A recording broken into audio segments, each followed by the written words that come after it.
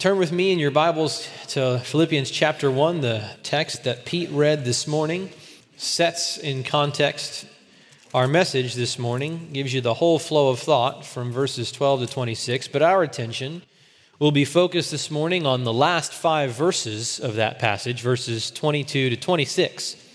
And as we come to that passage, I'm reminded of a great expositor and an exemplary man of God who called this text Paul's sanctified dilemma.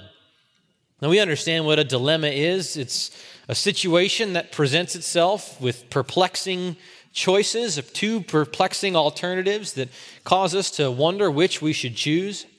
Many times we conceive of the most difficult decisions that we make in life as a dilemma. And the word is often used and understood as having a negative connotation. The popularity of the phrase, "I'm between a rock and a hard place," illustrates that. If I'm in a dilemma, if I go one way, I run into the rock, and if I turn the other way, I hit the hard place. But the choices of a dilemma don't always have to be negative. You could face a dilemma between 2 very positive alternatives. For example, let's say someone has invited you out to dinner to your favorite restaurant, and they've assured you that the meal is on them. Don't worry about that. Get whatever you'd like. And as you look through that menu, the pictures of almost every meal seem to be competing with one another, vying for the opportunity to tantalize your taste buds.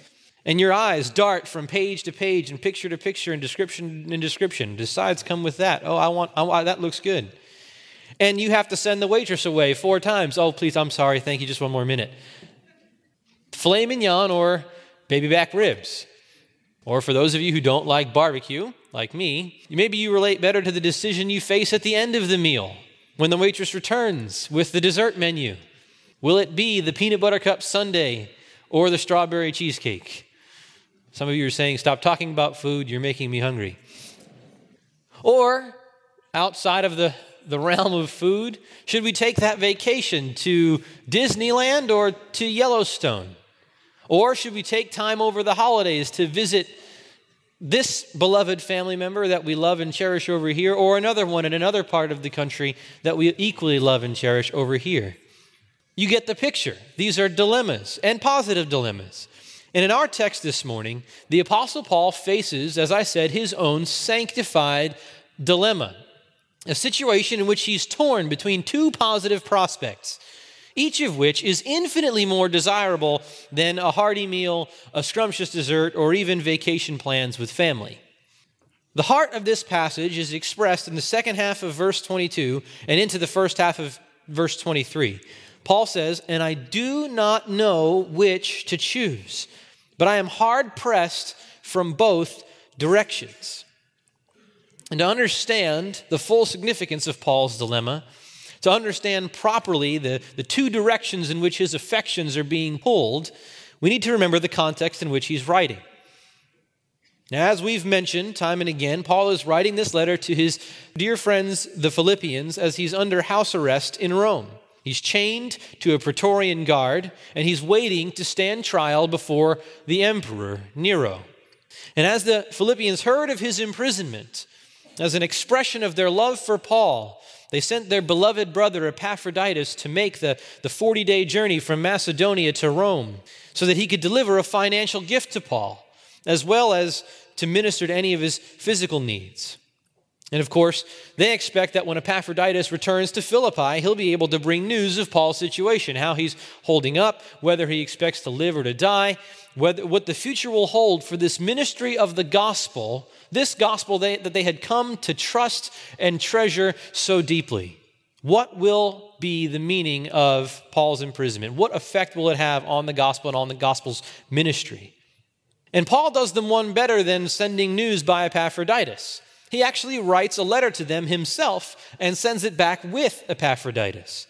And after his customary greeting in verses 1 and 2, and thanksgiving, verses 3 to 8, and prayer, verses 9 to 11, Paul begins the body of this letter, which Pete just read for us, by immediately seeking to calm any worry that the Philippians might have had about Paul on account of his trials. He begins in verse 12 by informing them. Now I want you to know, brethren, that my circumstances have turned out for the greater progress of the gospel. See, Paul's imprisonment presented him unique opportunities to preach the gospel throughout the whole Praetorian Guard, he says, such that many of Nero's own elite class of soldiers were getting saved. And besides that, his imprisonment was emboldening other Christians to proclaim the gospel of Christ without fear. And even if some of them did so with impure motives, Paul continued to rejoice because the true gospel was indeed being preached. So far from hindering the spread of the gospel, like the Philippians might have suspected, Paul's trials have actually served to advance the gospel. And as a result, he has been rejoicing. And he writes to tell them that and to encourage them to rejoice along with him. But he also says that he will continue to rejoice in the second half of verse 18. Paul has been rejoicing through all of his sufferings, and as he anticipates his trial before Nero, he will continue to rejoice because his joy is rooted not in freedom from conflict, not in personal prominence or the pleasantness of his circumstances, but in the glory and magnification of Christ. Second half of verse 18, yes, and I will rejoice, for I know that my circumstances will turn out for my deliverance through your prayers and the provision of the Spirit of Jesus Christ, according to my earnest expectation and hope, that I will not be put to shame in anything, but that with all boldness Christ will, even now, as always, be exalted in my body, whether by life or by death. See, whether Paul is exonerated and is released to live on and once again minister the gospel freely, or whether he's condemned and he dies at the hands of Nero, Paul's joy is unshakable. Because whether he lives or whether he dies, the passion of his life, the very foundation of all of his affections would still remain constant. And that is that Christ will be magnified, exalted, honored. And why will Christ be magnified in Paul's body, whether he lives or whether he dies? And to answer that question, we turned to verse 21 last time, the treasure chest that is verse 21. Christ will be magnified in my body, Paul says, whether by life or by death, for or because to me to live is Christ and to die is gain. And in that sentence, we penetrate to the very heart of Christianity. The very essence of Christianity is to worship and magnify Jesus Christ. And according to Philippians 1:21, how does the Christian magnify the supreme worth of Jesus? How do we make Christ look as great as he is? We said last time, it is by experiencing or esteeming or counting Christ as such a treasure that we can honestly feel and think and act and speak in accordance with the reality and the statement that for me to live is Christ and to die is gain. We said that to die is gain means to survey all the wonderful things of this life that death can take from us and to prefer Christ as more valuable than all of those things, so that death is not lost to you. The loss of all things is not lost to you, but it is gain. And to live as Christ means to survey all the wonderful things that this life can offer you and to prefer Christ as more valuable, so that laying down your life in service to Christ and his people is not losing your life, but finding your life. It's not the loss of deeply cherished treasure. It's the forsaking of rubbish, Philippians chapter 3, verse 8, so that you can gain the surpassing value of knowing Jesus. Paul can be absolutely certain that Christ will be magnified in his body, whether by life or by death, because he is more satisfied by Christ than all that life can offer and all that death can take.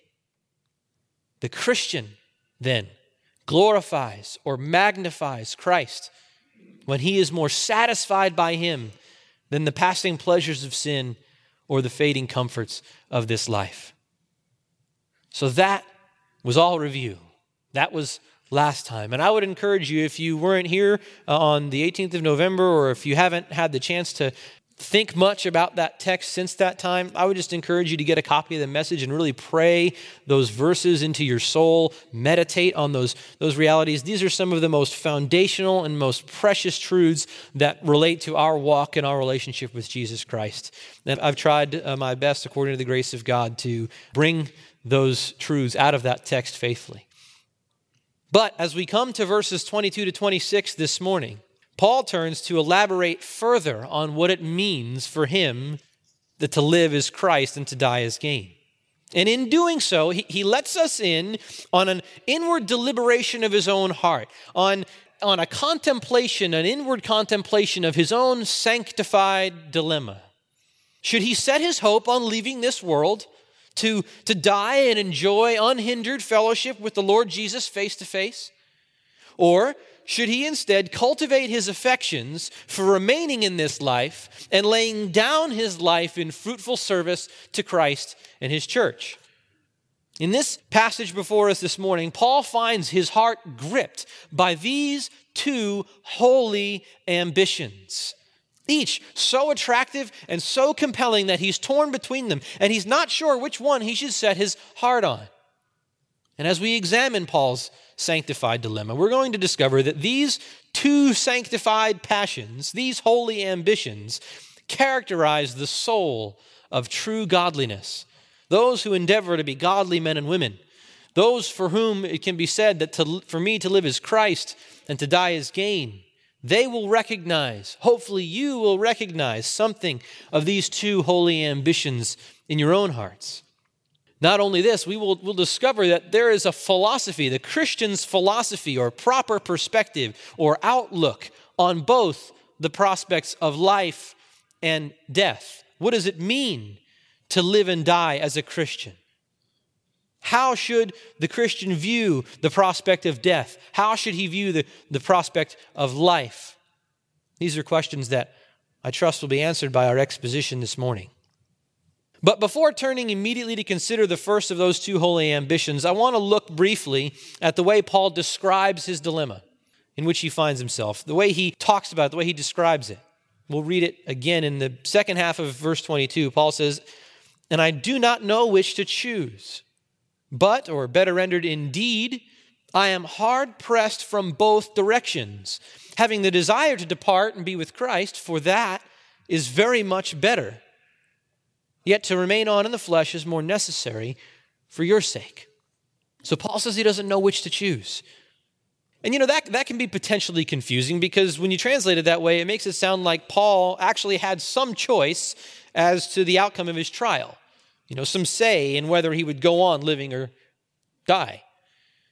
But this is speaking less of Paul's making the decisive choice that will determine his fate and more of his personal preference and how he should direct his heart. He's saying, if you were to give me the choice between leaving this life and going to enjoy unhindered fellowship with Jesus on the one hand, and then on the other hand, remaining on to make his name great and known and famous through all the world and to strengthen the church, I wouldn't know which to choose. I don't know which outcome to hope for. So he says he's hard-pressed from both directions. Literally, he's pressed between the two. It's the same word that Jesus used when he declared judgment over Jerusalem and wept over it in Luke chapter 19, verse 43. He says, "The days will come upon you when your enemies will throw up a barricade against you and surround you and hem you in on every side." And that's that word, hem you in on every side. It's the word used to describe a debilitating sickness that oppressed or afflicted those who were ill. And Paul himself uses this word in 2 Corinthians 5:14 to describe how the love of Christ compels him and constrains him to minister the gospel. And so we have to understand the intensity of the dilemma that he's facing. He's hemmed in, he's afflicted, he's constrained by these two holy ambitions. And they are holy ambitions. These are two positive, attractive alternatives. The choice that Paul is at a loss to make is not which misery he can avoid. The miseries of life on the one hand, or the misery of terminating life by death. No, his indecision comes as a result of being unable to choose which blessing he prefers. For so many people, even many professing Christians, The prospects of life and death present themselves as a choice of the lesser of two evils. But this statement from Paul offers a loving rebuke for such a sluggish frame of heart. For the Christian, the one whose greatest passion is the magnification of Christ, the one who is more satisfied by Christ than all this life can offer and all this that death could take, the prospect of life or death is the dilemma of delight. John Calvin said this in his commentary on this passage. He says, "As persons in despair feel in perplexity as to whether they ought to prolong their life any farther in miseries or to terminate their troubles by death, so Paul, on the other hand," and we could say so the Christian, on the other hand, says that he is in a spirit of contentment so well prepared for death or for life that he is at a loss for which to choose. He was so well prepared for death or life, Calvin says, because for him to live was Christ and to die was to gain even more of Christ. Another commentator wrote, "On either side of the veil," meaning the veil of life, Jesus Christ is all things to him. And I ask you, are you so prepared? Is Jesus Christ all things to you, whether in life or in death? Is this a delightful dilemma for you as well, to depart and be with Christ, to remain on and serve Christ's people? I don't know which to choose. I'm anxious to do both of them. I pray that as we look more deeply into these two holy ambitions, that your hearts will be ignited to share those passions, that you would know the joyful tug of your affections between the blessing of immediate face-to-face fellowship with Christ and the blessing of life-laid-down ministry to God's people. So let's look now then to the first of these holy ambitions, which demonstrate the soul of true godliness. Number one, Paul longs to depart and be with Christ. Paul longs to depart and be with Christ. Verse 23, "But I am hard pressed from both directions, having the desire to depart and be with Christ, for that is very much better." Now, the first thing to notice here is how Paul speaks of death. He says that he has the desire to depart and be with Christ. And that word depart, analuo in the Greek, literally means to loosen up or to untie. It's used in a military context to refer to packing up a tent. So after dwelling temporarily in a camp at some particular spot, it would come time for the soldiers to break camp, to pack up their tent, and to depart for the next expedition. And it's also used in a nautical context, the word is, to refer to the releasing of a ship from the moorings that tied it to the dock. So that when the ship was ready to set sail and depart, they would cut the tie to the moorings and it would be free to go on its voyage. And so by using this word to speak of his death, both here and in 2 Timothy chapter 4, verse 6, where he says, "Now the time has come for me to depart," or "the time for my departure is near," Paul is teaching us that death for the Christian is simply the breaking of camp. It's the packing up of our temporary earthly tent and moving on to our eternal home. It is simply the cutting of our moorings so that we might be free to set sail to the place that the Lord has prepared for us. Notice also the close connection between the reality of death and the fellowship with Christ. Having the desire, Paul says, to depart and be with Christ. To depart and be with Christ. It's a unit like that, meant to be read as a unit. The grammar in the original makes abundantly clear that reality in a way that unfortunately isn't expressed or can't really be expressed in an English translation. The grammatical explanation is that the two infinitives are united under a single, governed by a single article. I know that makes a lot of sense to everybody.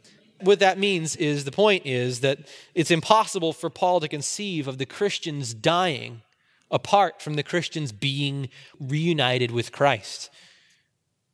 It's the immediate presence of the Lord. He says that. 2 Corinthians 5:8, that familiar passage, that to be absent from the body is to be at home with the Lord. At this point, we could embark on a glorious study of the intermediate state and the state of the soul and the body before the return of Christ to earth and what happens at the resurrection. But suffice it to say simply that this text absolutely obliterates all so-called doctrine of soul sleep. This idea that after death, our soul merely passes into some unconscious reality while our body decays, our soul sleeps until the time of the resurrection. It's entirely foreign to Scripture. And the same thing can be said about the Roman Catholic doctrine of purgatory, the idea that between death and paradise there exists this realm where we must undergo further purging of sin so as to be fit for fellowship with Christ. Both of these doctrines are absolutely repugnant to the teaching of Scripture. The one who has repented of his sin and the one who trusts Christ for his righteousness, for him to leave the present state of this life is to enter immediately into the presence of the Lord Jesus. And it's no wonder then that Paul longs for death with such intensity. The intensity of Paul's yearning to be with Christ is expressed in the phrase, having the desire to depart and be with Christ. That's epithumia, which is the normal Greek New Testament word for lust in the sinful sense. It doesn't always have to be that negative connotation. It's used for a strong, yearning, earnest desire. Jesus said to the disciples, I have earnestly desired to eat this Passover meal with you. That's the word epithumia, intense desire. And with that same intensity, Paul longed to break camp. He longed to cut his moorings so that he could be in the presence of the Savior that he so loved and cherished. This was not a casual preference like, hey, sure, that'd be nice, heaven. That's it, freedom from suffering. We don't have to go to work on Monday. It was an intense longing, a yearning, a homesickness, and a love sickness for the Savior that was at the bottom of his affections. And yet so many of us, even as Christians, we know nothing. Some of us know nothing of this intense yearning. We have allowed ourselves to become so distracted and so enchanted by the allurements of this life. Our affections have become so attached to the pleasures of this world, the faux pleasures of this world, that the idea of death and reunion with Christ is simply an undesirable consolation prize for the failure to realize our worldly ambitions. I can't die yet. I've got big plans for my retirement. I can't go to heaven yet. I still haven't made a name for myself in this world. Somebody's they got to remember me before I go. And for those of you whose hearts have grown so cold to your Savior, we need to press those hearts. We need to press our hearts only to the fire of Scripture to be warmed again with love for Christ. And so in the next moments, I want to examine what has God revealed to us, the Christian, about our death. What does it mean? What is the philosophy, outlook of the Christian's death? The first thing it means is that it's going to be the end of our limited knowledge and our finite understanding. Paul says in 1 Corinthians 13, verse 12, he says, now I know in part, but then I will know fully, just as I have been fully known. And that's just an amazing statement. One day we will know like God knows us. One day we'll finally be able to see the wonderful, grand mosaic of history from the perspective of the divine designer. And on that day, all will make perfect sense. Every trial, every tear, every grunt in the battle against sin, and every groan in the enduring of suffering will arrive perfectly at home on our understanding. Experiences that we do our best to avoid at all costs now. Experiences which God nevertheless ordains that we receive will at that time seem to us to have been so necessary, so unavoidable, so necessary to our lives that we won't be able to imagine that it could have been any other way. We will know with perfect clarity just how a sovereign, holy, righteous, and wise God could ordain for his greatest glory the massacre of 20 elementary school children in Newtown, Connecticut. And don't you long for the day when the cognitive and emotional dissonance that's created by something that seems so senseless is resolved and banished in the light of divine understanding. And as a result of all the circumstances of this life that now perplex us, we will see in greater measure, in greater clarity, the fullness of the glory of God. Death brings us the end of our finite knowledge. Secondly, death will bring the end of sin. And as James Montgomery Boyce said, the Christian who has tasted the delight of God's righteousness longs for a purity that he will never have on earth. He longs, Boyce says, to be free of sin, and he knows that death brings this. In 2 Corinthians 5, building on the metaphor of departure and breaking camp, Paul actually describes our present bodies as earthly tents, temporary dwelling places that will one day give way to heavenly bodies. And he says, 2 Corinthians 5, verse 1, "For we know that if the earthly tent which is our house is torn down, we have a building from God, a house not made with hands, eternal in the heavens. For indeed, in this house we groan, longing to be clothed with our dwelling from heaven." Romans 8:23, Paul says, "Along with creation, we ourselves groan within ourselves, waiting eagerly for the adoption as sons, the redemption of our bodies." I just want to know, do you groan? Do you groan? Are you tired of the fight with sin? Are you wearied by the war that is waged in your flesh, between your flesh and the spirit that dwells in you? I know that I am. I want to be done. I want to serve and worship Christ in perfect purity and holiness. And the promise that one day that I will, the promise that one day by God's grace I will finish this race, gives me strength and motivation and power to keep running and keep fighting and keep battling with my eyes fixed on Jesus and the rest to be had in him at the finish line. Death brings the end of sin, and that leads to the greatest benefit of all. Ultimately, death is gain for Paul because it brings more of Christ to Paul and more of Paul to Christ. Death for the Christian is not merely the escape of the worst that this life has to offer. It's the improvement of the very best that this life has to offer. Unhindered, unmediated, sin-free, face-to-face fellowship with the Lord Jesus Christ. He is the great gain and the great glory of heaven.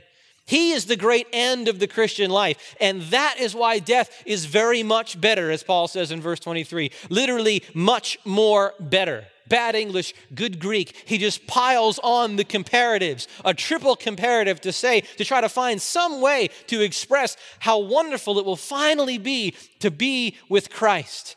Much more better. Just as a marriage is very much better than the engagement. Amen?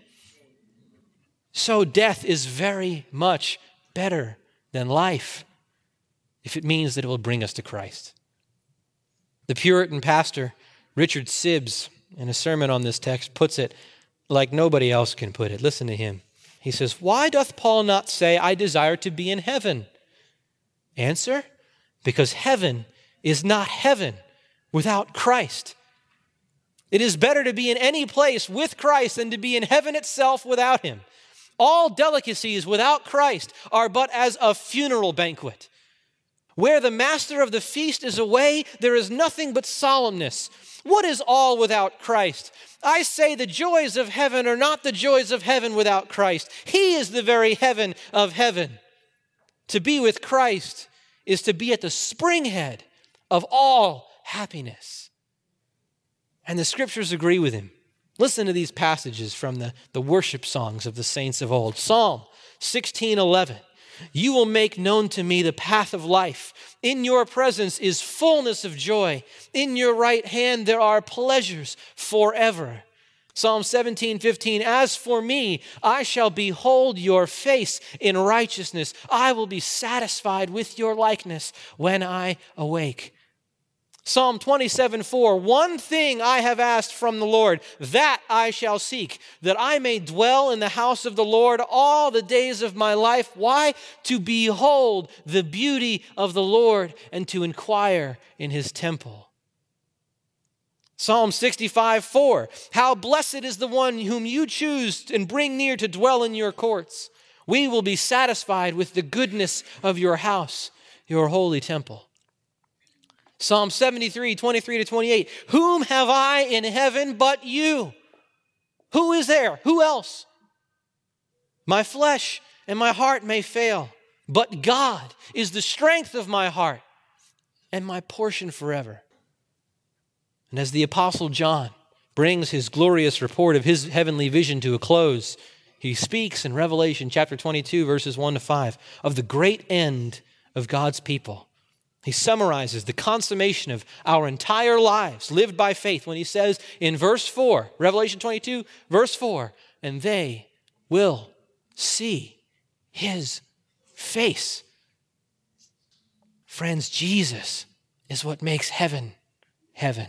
Jesus is what makes death much more better than the best in this life can offer. And I ask you this morning, is he enough for you?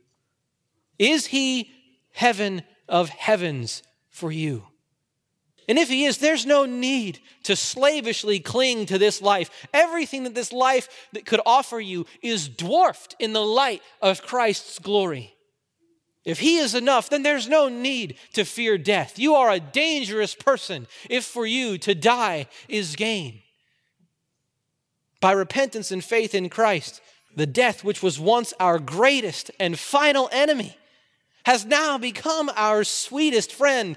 Death merely takes us by the hand and brings us into the presence of our greatest delight. What is called in Scripture as the last and great enemy has been defeated by the work of Christ on the cross, so that death is our friend now. But what if he's not that for you? What if, those of you sitting here who, when I read those Psalms and ask those questions, simply say to yourselves, I don't feel that way. He's not more precious to me. I know my heart. I'm honest with myself. He's not more precious to me than all that life can offer. Heaven really could be paradise if Jesus wasn't there. Just need, football, a lot of women or a lot of guys. Also, you can list the things, list your idols. What do I have to say to you if that's the case? The first thing is that it's very possible that you need new eyes, that you need a new heart. If death is not gain for you because Christ is not life for you, then you need to be born again. Make no mistake. You need to put away all of those idols that you worship in Jesus' place. And you need to go to him in repentance and beg him to open your eyes. Beg him to show you the reality of what is objectively true that you just seem unable to perceive. Beg him to win over your heart from sins that can never satisfy you. And you know that they can never satisfy you. That's why you go back. You need to go to his word and you need to saturate your mind with the glory of Christ revealed in Scripture and pray that God would grant you the eyes to see him so that you might finally, for the first time, repent and believe the gospel. What about those of you who are in between? Perhaps many of you. Those of you who say, by God's great grace, that is me. Jesus is my greatest gain. He is what makes heaven for me. But I've just let such thoughts and affections fly so far from my consciousness. I've been distracted. I need to be refreshed. I need to be restored. What do I do? The Christian who has that as his deepest desire but isn't experiencing that reality at the moment. How can Christ become the gain of your dying? And the answer is very similar. That you need to saturate the eyes of your heart with the glory of Christ. It means going to the Word of God where God has revealed himself, manifested his glory, going there every single day and more than every single day, and not just to check off boxes on the reading plan, not just to read for exposure, to learn the background of the historical context of first century Judaism and all that. Not just to learn new theology or find new arguments in support of doctrine. It means going to the Word every day to see Jesus, to get to know him, to follow in his footsteps, as it were, observing his behavior and paying attention, hanging on every word, to admire him like you would admire somebody that you'd follow around, a father figure or a mother figure, an older brother. And to be asking the Lord as you read the whole way, Father, open my eyes that I might behold not just wonderful things from your word, but a wonderful Savior from your word. Give me the eyes to see him as he is, and give me a heart to treasure and worship him for what I then see. And I trust that by the power of his own word, the sanctifying truth of God, John 17:17, that he will kindle in you a holy ambition to depart and be with Christ, just as he did for Paul. Well, then we come to Paul's second holy ambition as revealed in this passage. On the one hand, he longed to depart from this life and be with Christ. But on the other hand, of this sanctified dilemma, we learn that Paul also rejoiced for the labor for the benefit of God's people. Paul rejoiced to labor for the benefit of God's people. Read with me, starting in verse 22. He says, "But if I am to live on in the flesh, this will mean fruitful labor for me." Now skip to verse 24. "To remain on in the flesh is more necessary for your sake. Convinced of this, I know that I will remain and continue with you all for your progress and joy in the faith." As much as Paul yearns to die and be with Christ, he also recognizes that continuing on in the flesh will mean fruitful labor and increased benefit for Christ's people. And as he considers and assesses the situation, he recognizes that the Philippian church is a young church, 10, maybe 12 years old, just a preteen church, not yet even adolescent church. And that there are issues that exist within that church that indicate that they would greatly benefit from some apostolic instruction. We talked about some of those in our overview message of the book of Philippians some months ago, like steadfastness in the face of trials, which he addresses in the very next passage. In the face of trials and persecution, which we find also in that very next passage, verse 30, 29 and 30. Unity is another one among disagreeing brothers and sisters, right? Euodia and Syntyche live in harmony with each other in the Lord, chapter 4, verses 2 and 3. In humility is another lesson they need to learn. Chapter 2, verse 3, that they need to regard one another as more important than themselves. And then, of course, the consistent theme throughout the whole letter that they need to rejoice always, even in trials. I think he says rejoice always like 3 times just in that phrase, rejoice in the Lord. Chapter 3, verse 1, 4, rejoice in the Lord always. Again, I will say, rejoice uses the term joy or rejoice 16 times in these 4 chapters. They need to learn that it has been granted for them, for Christ's sake, to not only believe in him, but to suffer for his sake and to rejoice therein. So there are all these issues that he needs and does address and would like more time, sees that this is true, and he doesn't have some sort of direct revelation from God. A lot of people make this argument and say, oh, Paul found out, convinced of this, Paul found out, God gave him a revelation that he was going to survive. That's just not the case. If that was the case, there'd be no reason to say, I don't know which to choose, or in chapter 2, verse 23 to say, as soon as I see how things go with me, there's a degree of uncertainty there. So Christ hasn't revealed to him infallibly what is going to be his fate. But with a keen understanding of God's providential workings, as Christ builds his church in those formative days of the missionary journeys in the early church, Paul becomes convinced, verse 25, that God's sovereign plan includes his remaining and continuing on in his ministry. Again, not because of a special revelation, but because he's simply come to a conviction that in light of all the circumstances, in light of everything that seems to be the case, I believe that it is in God's sovereign providence that I will continue. I'm not sure about that, but it's not infallible, but I'm resolutely convinced based on my knowledge of how God is working. And so he comes to a conviction that most likely he will be released from prison and will continue on for the benefit of God's people. And so as we considered the first holy ambition of this sanctified dilemma, we got a fuller understanding of what it means for the faithful follower of Christ that to die is gain. Now, as we turn to this second sanctified passion, we discover more of what it means for the godly person that to live is Christ. In other words, how does the Christian who would be overjoyed to depart and be with Christ in heaven forever, how does that Christian live faithfully when he realizes that at least for now, it's not God's will that he be taken home? What is the Christian life about? Well, the first thing that Paul speaks about in verse 22 is fruitful labor. But if I am to live on in the flesh, this will mean fruitful labor for me. He's speaking there of the toilsome labor of gospel ministry. In verse 25, he calls it laboring for the Philippians' progress and joy in the faith. So the point is, Paul's alternative to dying and being with Christ did not mean an easy, refreshing retirement. To go on living on in the flesh didn't mean playing relaxing games of shuffleboard as he cruised the Mediterranean. It meant work. It meant labor, striving, toil.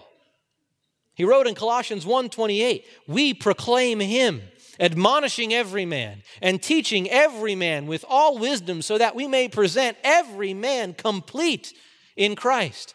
For this purpose I also labor, striving according to his power which mightily works within me. In Galatians 4:19, he compared his travail on behalf of the church's spiritual progress to a mother's pains in childbirth. Galatians 4:19, the ESV gets it right. He says, I am again in the anguish of childbirth until Christ is formed in you. This is the picture of the one for whom to live is Christ. It is the laying down of your life in order to aid the progressive sanctification of God's people. He regards none of this difficult work as a grim, burdensome duty. It was simply the working out of his own salvation with fear and trembling as he acknowledged that God was working in him to carry it out. As one commentator points out, he didn't complain about all the physical ailments and the emotional turmoil that he would surely have to endure if he continued to live. In fact, nothing could be further from the truth. His own desire and longing for this difficult, toilsome, wearisome, diligent labor rivaled his desire to depart and be with Christ. This was not, I've got to put my hand on the plow and this is just going to be, got to grunt it out. This rivaled his desire to depart and be with Christ face to face. And may we all get to a place where difficult ministry is for us a labor of love, a delightful labor of love for God's people. But perhaps the most important thing to note is that Paul's sanctified dilemma was not a battle between being with Christ and being without Christ. Catch this. It's not a choice between Christ on the one hand and the people of Christ on the other. Rather, to minister Christ to others, to labor so that others would come to treasure Christ as more valuable than anything, is itself an act of worship and fellowship with Christ. One commentator says that Paul's was a dilemma between Christ and Christ, between Christ much and Christ more, between Christ by faith and Christ by sight. See, for Paul, to die was to gain more of Christ, but to live was Christ also. And so Paul was not choosing to serve the people of Christ over and against serving and worshiping Christ himself. He was choosing to worship and serve Christ by serving God's people. And that's how this text fits with the previous one, with verses 19 to 21. Follow me here. In verses 19 to 21, we've stated a number of times that to live as Christ means to be more satisfied by Christ than all that this life can offer. So verses 19 to 21 teach us that the first great duty of every Christian is to get his heart in a state, to open his own eyes and to tune his own heart to the Word of God so that he is more satisfied by Christ than by anything else in this entire world. That's the first duty. But now in verses 22 to 26, we learn that if for you to live as Christ, if that's true of you, if the first is true of you, if for you to live as Christ, such that all the world, even your very life, is counted as rubbish so that you may gain Christ, you must lay down your life in diligent labor so that others will also come to have that same passion, so that others will see Christ clearly and be so satisfied in him that for them he is more precious than all that life can offer and all that death can take. We labor to get our hearts right so that we're satisfied in him, and then we lay down our lives and all the comforts that we might otherwise enjoy so that we can get others to be glad in God as well. And that's exactly what Paul means when he says he labors for their progress and joy in the faith. What is spiritual progress but growing to worship Christ more fully and in all areas of life? And what is joy but the experience of satisfaction in Christ that magnifies his worth? So put simply, as we pursue our joy in Christ above all else, we diligently labor to help others pursue their joy in Christ above all else. We live to put Christ on display as magnificently glorious. That is the Christian life. And that means, you know what that means? That means that living for God's glory on the one hand, and living so that others can find their joy in Christ and satisfaction in Christ are not separate pursuits. They're not two different things. They're the same. We live for the glory of Christ when we surrender our lives to make others glad in God, because it is their enjoyment of and their satisfaction in God that glorifies him most. So that they can say, for me to live is Christ and to die is gain. That's how Christ will be magnified in their body. And so we don't choose between the glory of Christ on the one hand and the satisfaction and joy of God's people on the other hand. They're the same pursuit. We labor for their joy because their joy is his glory. And so following Paul's example of godliness, as we continue to live on in the flesh, our lives must be characterized by the diligent labor of gospel ministry for the increasing progress and joy of God's people. Now you say, that's great, Mike, but what's the application for those of us who aren't pastors and who aren't seminary students or seminary professors or missionaries? And the answer is the application is the same. Because all of you are ministers of the new covenant. 2 Corinthians 3, verses 5 and 6. All of you, the entire church, every individual Christian is called a royal part of a royal priesthood. Priests of the Most High God to this world, representing God to the people and the people to God. 1 Peter 2:9. So when the application of Scripture, when any of your reading seems to most naturally fit somebody who's already in ministry, rejoice, because you're already in ministry. This is the Christian life everywhere you are. You may not earn your living from the gospel, but you are all called to Christian ministry as members of the body of Christ. So the first way to apply laboring for the progress and joy of God's people is to be actively involved and actively participating in the ministry of your local church. And that starts with committing to being here every Sunday under normal circumstances. If you get sick. And it means getting up early enough to make it to Grace Life or another one of our fellowship groups every Sunday. It means making yourself known to the pastors and the shepherds of the group so that they can be accountable for your welfare. It means developing your relationships with other members of the group so that you might serve one another and love one another and live out those one another's that we're commanded to do in Scripture. It might mean developing discipleship relationships through a Bible study or through some other means where ideally there's somebody older and mature in the faith that can disciple you and somebody younger and less mature in the faith that you can disciple. And it means finding a way to employ your spiritual gifts in a manner that benefits the body of Christ, that brings glory to Christ and that benefits his people. How are you serving? How are you laboring diligently for the progress and joy of Christ's people? And the question you've got to ask yourself as you think about those things, the question as you do all those things, come to church, come to fellowship group, go to Bible study, meet with people, and you do all like the structural things, the question to ask yourself is, how can I put the glory of Christ on display, the loveliness of Christ on display? What can I do or say to draw attention to him? What can I do or say to throw light, to shed light on his loveliness, on who he is, on the truth of his character, and the worship that should elicit from people who see that? And I think if you're faithful to ask and answer those questions often, if you're faithful to put those answers into practice, I think you will labor faithfully. I trust that you will labor faithfully for the progress and joy of your fellow believers.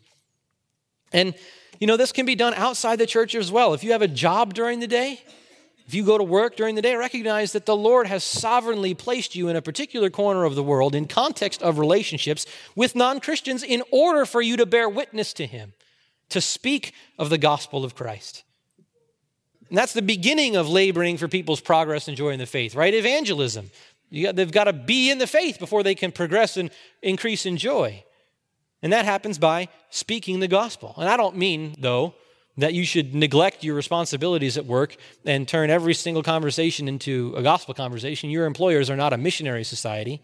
You have to do the job that Christ has given you to do and do it excellently and well. But to actively and wisely and winsomely build relationships with your coworkers, with unbelievers, so that there's a context of a friendship in which you can speak the gospel if that appropriate opportunity would arise. That's laboring for the ministry of the gospel, introducing your friends to Jesus. Or if you're not working, if you're a mom and the primary context of your life is at home with kids, consider how you might use that time to labor for their progress and joy in the faith. You might have a mixture of a discipleship group and a mission field right there in your home. Or maybe besides your kids, if you're a homemaker with no kids in the house, there are neighbors, there are friends, there are people who work in the grocery store that you go to every single week. There are people that go to the same restaurants or that work at the restaurants that you go every single week. Be wise about how you build intentionally those relationships. Strike up a conversation, introduce yourself so that down the line, maybe there comes an opportunity for you to preach the gospel to people, to speak the gospel into their lives. It really is the case that every Christian is called to ministry. It really is every Christian that is called to live on in the flesh, to fruitfully labor for the progress and joy of Christ's people. And so what is the end? What is the end result of this ministry that labors for the benefit of God's people? Ultimately, it's so that God's people will boast in Christ all the more. Look at verse 26. Don't look at verse 26. Listen to verse 26. This is a literal translation of verse 26, which a lot of translations mess up. Verse 26 says, so we're getting to the purpose, the ultimate goal, so that your proud confidence may abound in Christ Jesus in me through my coming to you again. Read it again. So that your proud confidence may abound in Christ Jesus in me through my coming to you again. So the point is that God's people clearly see the grace of God that's evident in the diligent labor of ministry, and their perception of that grace gives occasion for them to boast in Christ, to rejoice in Christ, to be proudly confident that Christ is theirs, their Savior, their Lord. And that is a fitting end to Paul's report about his own circumstances, isn't it? The report that began back in verse 12. The gospel is advancing. Christ is being preached. Christ is magnified in Paul's body, whether he lives or whether he dies. And so therefore, far from worrying, far from being discouraged, far from being ashamed of Paul's chains, the Philippians should boast confidently and joyfully in all that Christ has accomplished through Paul and all that he will continue to accomplish through Paul. Friends, do you know something of Paul's sanctified dilemma? Is there something, as we meditate on this text, where there's something that stirs in your soul? Have these two holy ambitions that reveal the soul of true godliness, have they made a home in your heart? Do you think of life and death as a way to magnify Christ in the way that Paul thought of them, to put the glory of Christ on display? For Paul, the most important thing was to magnify the worth of Christ. To live was Christ, and to die was gain because it brought him more of Christ. To die was to go and be with him face to face, to serve him and worship him unencumbered by sin and suffering. And how we long for that. But to live was to spend his life, to lay it down laboring so that others would come to have that kind of satisfaction and joy in him, so that others might be willing to lay down their lives for the progress and joy of God's people, to worship Christ in the manner and to the degree that he's worthy of. My final question to you is the same as it was the last time that I preached. What are you living for? Where is your satisfaction? What is the bottom of your joy? And what are you dying for? I still pray that it's Christ. He's the only one who's worthy of it. Pray with me.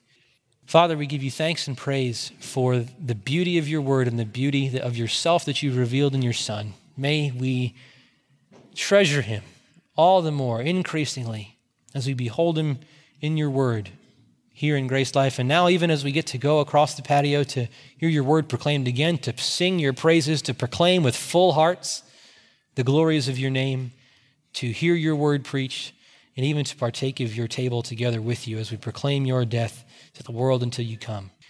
Lord Jesus, be honored in your church. Get what you are worthy of from us, we pray. In Jesus' name, amen. For more information about the ministry of the Grace Life Pulpit, visit at www.thegracelifepulpit.com. Copyright by the Grace Life Pulpit, all rights reserved.